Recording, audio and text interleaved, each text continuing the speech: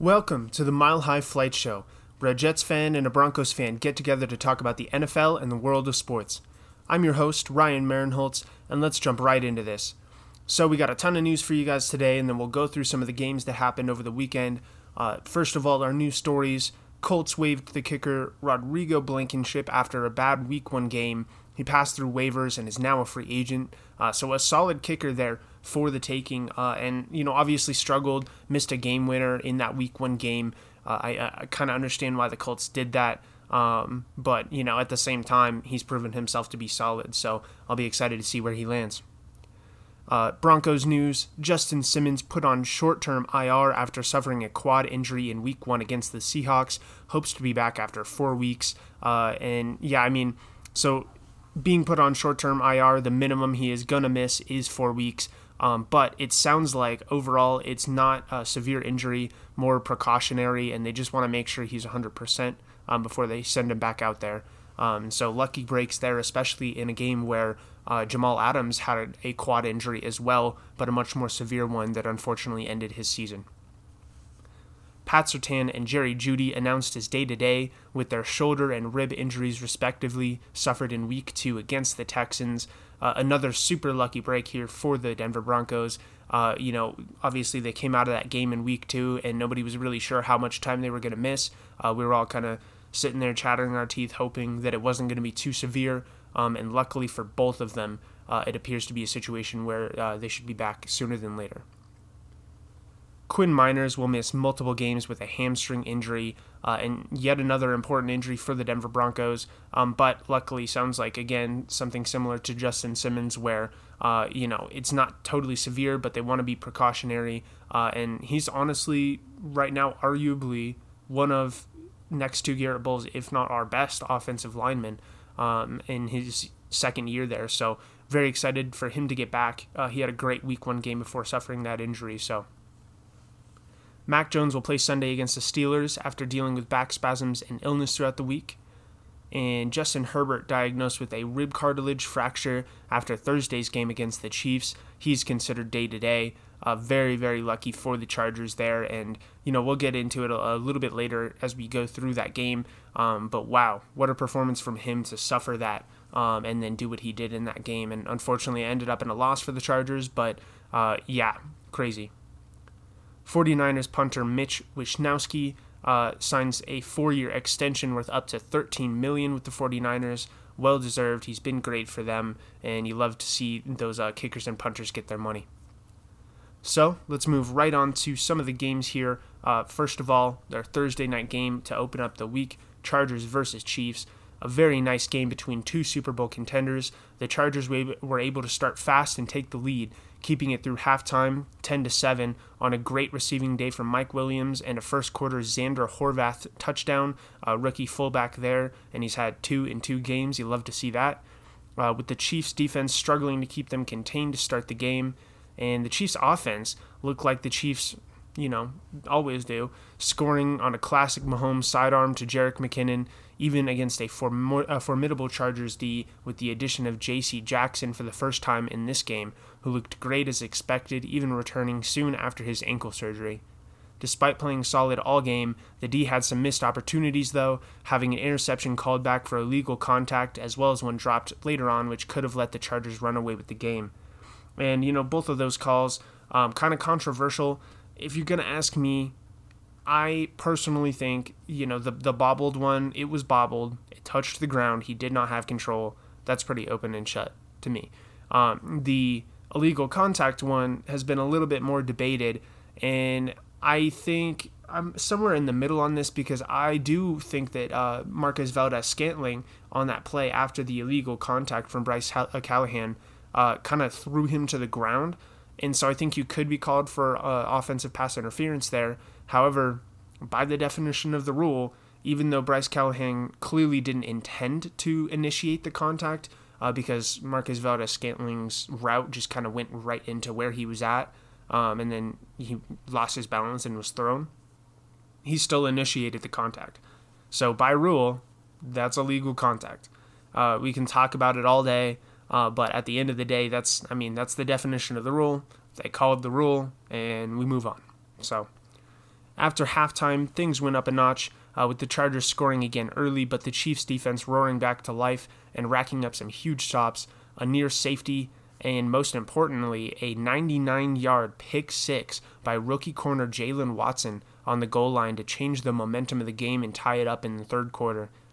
The Chargers defense started to let more points slip through the cracks, and the Chiefs racked up a 10-point lead before Justin Herbert proved once again why he is in the elite conversation, willing his team to 7 points on a drive where he sustained a rib injury on a hit, and even through the pain, was able to make a huge throw to get them into the red zone and convert on a 4th and goal to score. Unfortunately, it was too little too late as the Chiefs recovered the ensuing onside kick and sealed the game.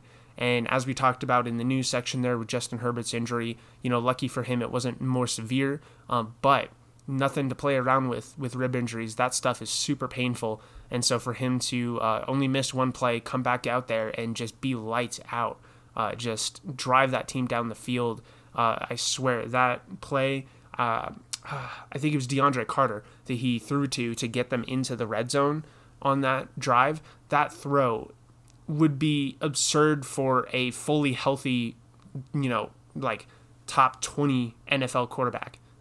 Completely healthy, just completely normal. And my dude did it 3 plays after suffering a rib injury. Just insane. He had so much zip on that ball, as he always does.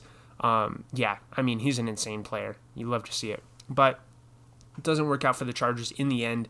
And just a game of missed opportunities for the Chargers. And you talk about a little bit earlier in the game, there was a couple instances where they could have maybe gone for it or gone for a field goal, but they decided to punt and give their defense another opportunity.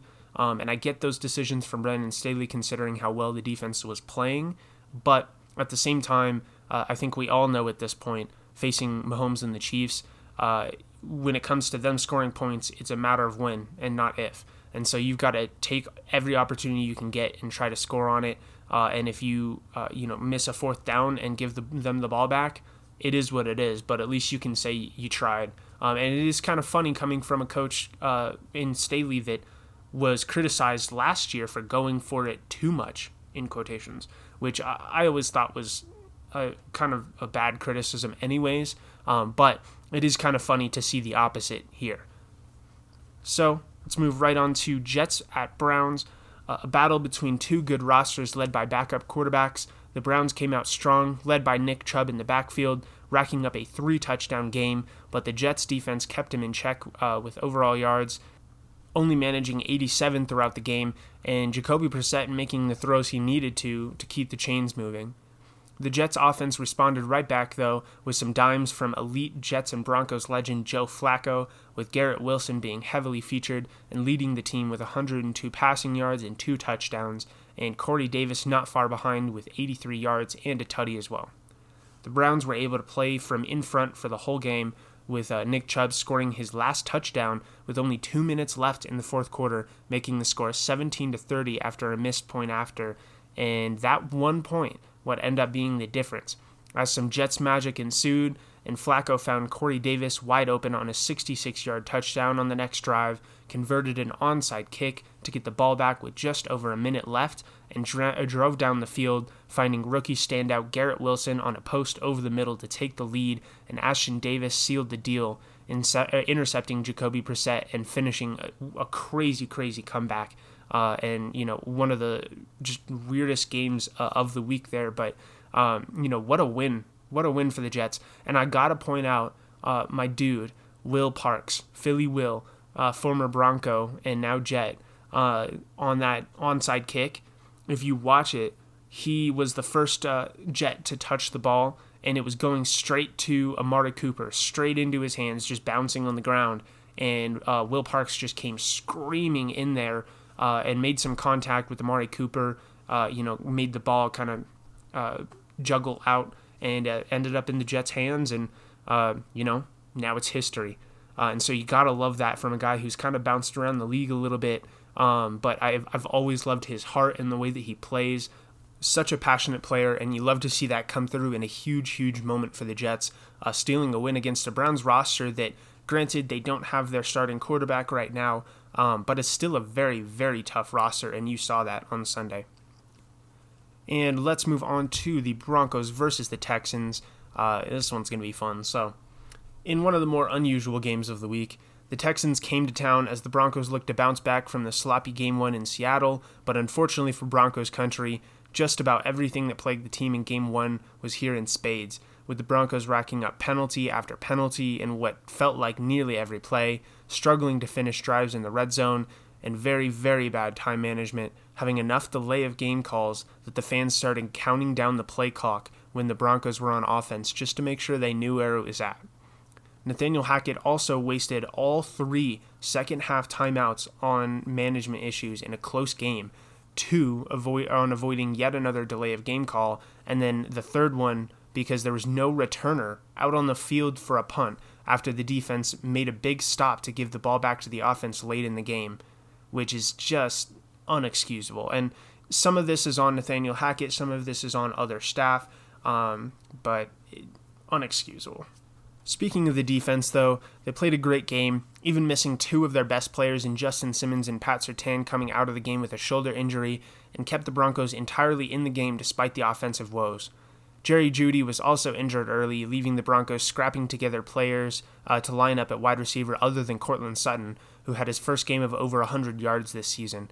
Credit to the Texans' defense for keeping a hold on the potentially explosive Broncos offense, and on the offensive side for them, Davis Mills having a solid game alongside rookie running back Dameon Pierce, who got his first heavy workload of his career and looked great doing it, putting up a respectable 69 yards on 15 carries for a 4.6-yard average against a Broncos defense that could compete for best in the league. I said last week that the Seahawks loss was maybe the most encouraging loss I've seen in a long time, and this week I can easily say this was the most discouraging win I've watched in a long time. The prospects of the lights-out defense, even with injuries, is intriguing, and the offense has a bevy of potential with both a strong running game and a great passing attack, but through 2 games, the red zone efficiency, penalties, and time management have shot this team in the foot at every possible opportunity. With that said, the fact that this is only Nathaniel Hackett's second game as a head coach remains true. Plus, despite all of the mistakes, this offense is currently number 1 in the league in efficiency and yards per drive. So some patience remains necessary. However, the fact the problems got worse from Game 1 to Game 2, and especially going from an away game in a hostile environment to a home opener with an absolutely pumped crowd is unacceptable. And if things continue not to improve from game to game, a real conversation may need to be had about Nathaniel Hackett as the Broncos head coach, which is the opposite of what you want to be saying just 2 games into his tenure. Still, though, a win's a win, and I will say my stance on all of this has softened as the week has gone on. The more I've rewatched the game, some things need to be understood about what's happening, right? And you talk about the offense still having the number 1 offense in efficiency and yards per drive. We're moving the ball. Like, that's not the issue. The play calling has been solid. I think at times they need to just, run the ball more. They need to not try to get so fancy. Jerry Jeudy got injured on kind of like fancy double pass where they passed it to the running back and then back to Russell Wilson. And it's just one of those things where sometimes, especially against a team against the Texans, just do what you got to do. You don't have to get all fancy with it. And then once you get your feet under you, then start to pull out some of that fancy stuff. You know what I mean? But right now, they just need to be making sure that they're getting up to the line, not committing penalties, getting the play off, and finishing drives. You know what I mean? And then in the red zone, I do think, again, you can talk about play calling in the sense that they can get a little less fancy with it, but there's context to the fact of, yes, the red zone woes have been awful, and we've really struggled. Actually, I don't know that we've actually scored in the red zone yet. But the point is, there's been multiple plays throughout these 2 games that just haven't gone our way. You talk about in this game, the first touchdown to Courtland Sutton that we thought was a touchdown, and his toe was just out a little bit. Same thing last week with Eric Tomlinson out at the side of the end zone there. And then you had another catch by Albert O that was like right on the goal line. There were these plays where it wasn't bad play calling, it wasn't bad execution. it's just inches, a game of inches, and sometimes things don't go your way. And guys, it's 2 games. Let's chill a little bit. However, the one thing that I will say that needs to improve and that there isn't really excuses for is the time management and, for instance, not having a returner out on a punt. That is just absolutely unacceptable. And yes, it's rookie mistakes, but as a head coach of a football team, you can't be having those types of rookie mistakes. You look at like Mike McDaniels and other rookie head coaches, they're not doing that kind of stuff.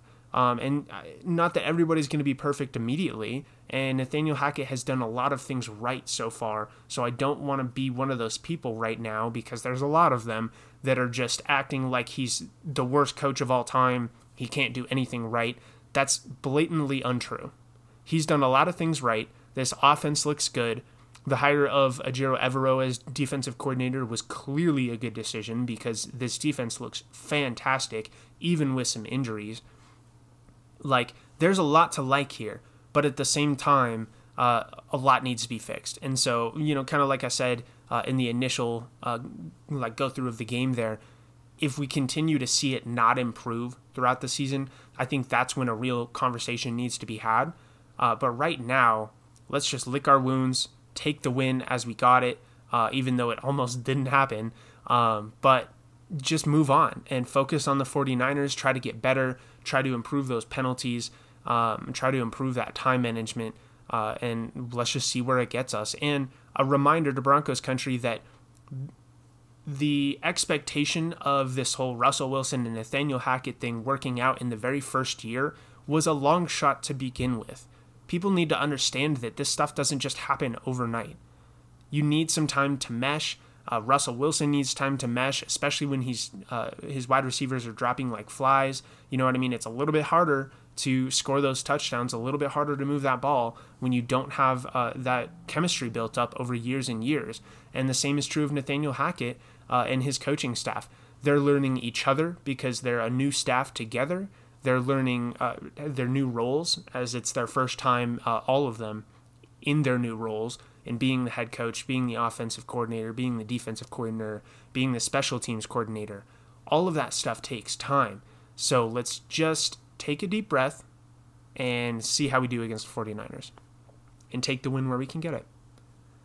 So let's move right on to the Raiders versus the Cardinals. The Raiders were able to do whatever they wanted to start this game, racking up a 20-0 score before halftime on a struggling Cardinals offense, with the defense taking away Devontae Adams for the most part, but Carr able to find other options all day.